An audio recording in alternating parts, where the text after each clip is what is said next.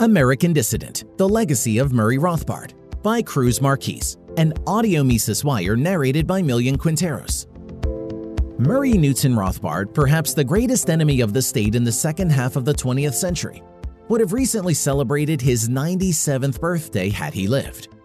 Men are not salmon, those unique creatures that swim against the current.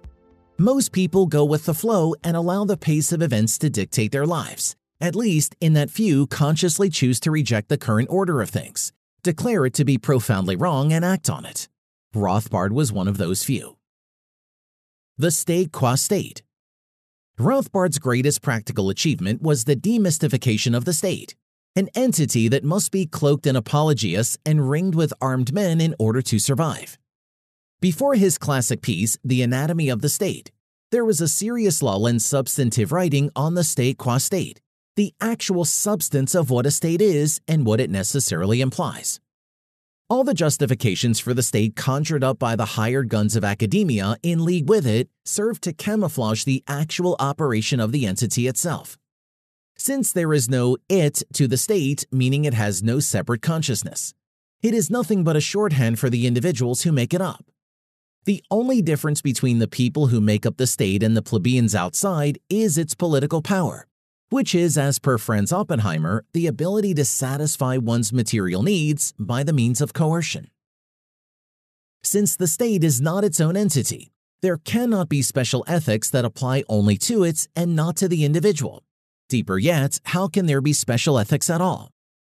Ergo, the state is a shorthand for the political power-using individuals who make it up, who also by necessity operate under the same ethics as any non-bureaucrat does. Since the state is involved in taxation, conscription, regulation of business, warfare, welfare, censorship, and imprisonment, among other things, it follows that the state is a criminal organization of the highest caliber. No brutal mafioso or cruel feudal baron could come within screaming distance of the criminality of the state, and this was Rothbard's chief insight. Little wonder why the intellectual bodyguard of the state, academia, was not overly fond of him. The victory of the radicals. Armed with his mentor Ludwig von Mises's insight that socialism cannot long persist due to the impossibility of economic calculation and the death of revolutionary enthusiasm, Rothbard saw the cracks in the Soviet edifice long before his contemporaries. His biographer Justin Raimondo quotes him as follows: "I am not expert to say how far this progress has already gone in the Soviet Union. But the point is that it must, in the nature of things, be underway already, and its importance will grow as time goes on. If we realize this and remember also that revolutionary inspiration has always historically died out after a time, we will see that time is on our side, and we will realize that we need not dig in for a long and bloody battle to the death with an enemy that is even now withering from within." Though the victory was far from total, Rothbard and his like were vindicated when the Soviet Union and its worm-eaten client states collapsed under the weight of their own bureaucracies, much as he predicted. After the death of Chairman Mao, China gave up on the goal of building communism and acquiesced to gradual economic liberalization. The West reaped the fruits of its own liberalization after seeing the error of the post-war Keynesian consensus. If Rothbard and the underground liberty movement around the world have a political legacy that one can see in the daily papers, it is the route of outright socialism. Liberty since Rothbard. Sadly, the gains the economist oversaw in his last years have not been well stewarded, let alone advanced. Freedom House measures the trends of civil liberties over time. Since 2006, there has been an ominous one. Every year, more countries lose liberty than gain it. By their estimates, as of 2021, only 1 in 5 people live in free countries. Freedom House's definition of liberty is relative, not absolute.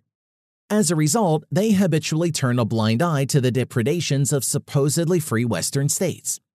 Rothbard would hardly call a state with a progressive income tax, eminent domain, gun control, conscription, a prison industrial complex, and a standing army a free one.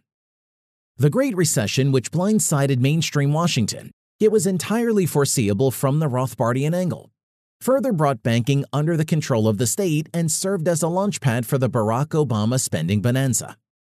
Since Donald Trump had a dubious commitment to market rights, it should not have been surprising that he spent even faster than his predecessors, and President Joe Biden proceeded to spend more than Trump. To really see where the world went wrong after Rothbard's time, one has to put state spending and related metrics aside to focus on other things. Things that would not have been conceivable in his time.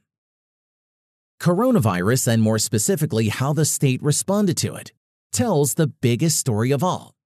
China locked down billions of people. Australia built gulags. The United Kingdom arrested people for being outside their homes. Slovenia banned the unvaccinated from buying gasoline. New Zealand shut itself off from the rest of the world. The European Union made vaccine passports.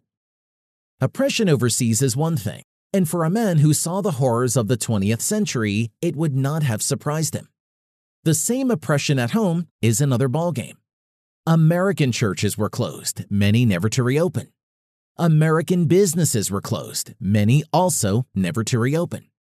Masks were mandated first, and then so was the vaccine, with at one point over 100 million Americans subject to the mandates.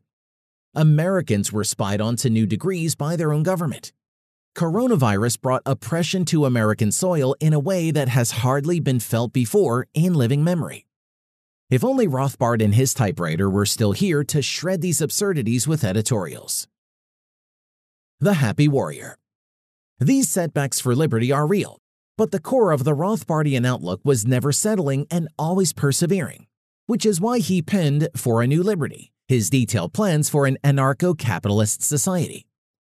In contrast to other political outsiders, who can often be called a grim lot, Rothbard was a joyous fellow and called himself a happy warrior. He lived his life and fought his battles with an upbeat demeanor that the liberty movement must recall and emulate, especially after the hard defeats of the last few years. Putting aside for a moment all his insights, the veritable library he wrote, and the principles he elucidated, one thing the liberty movement must take from his legacy is to be as he was, happy warriors. Happy belated birthday, Murray Rothbard, and may there be more like you soon. For more content like this, visit Mises.org.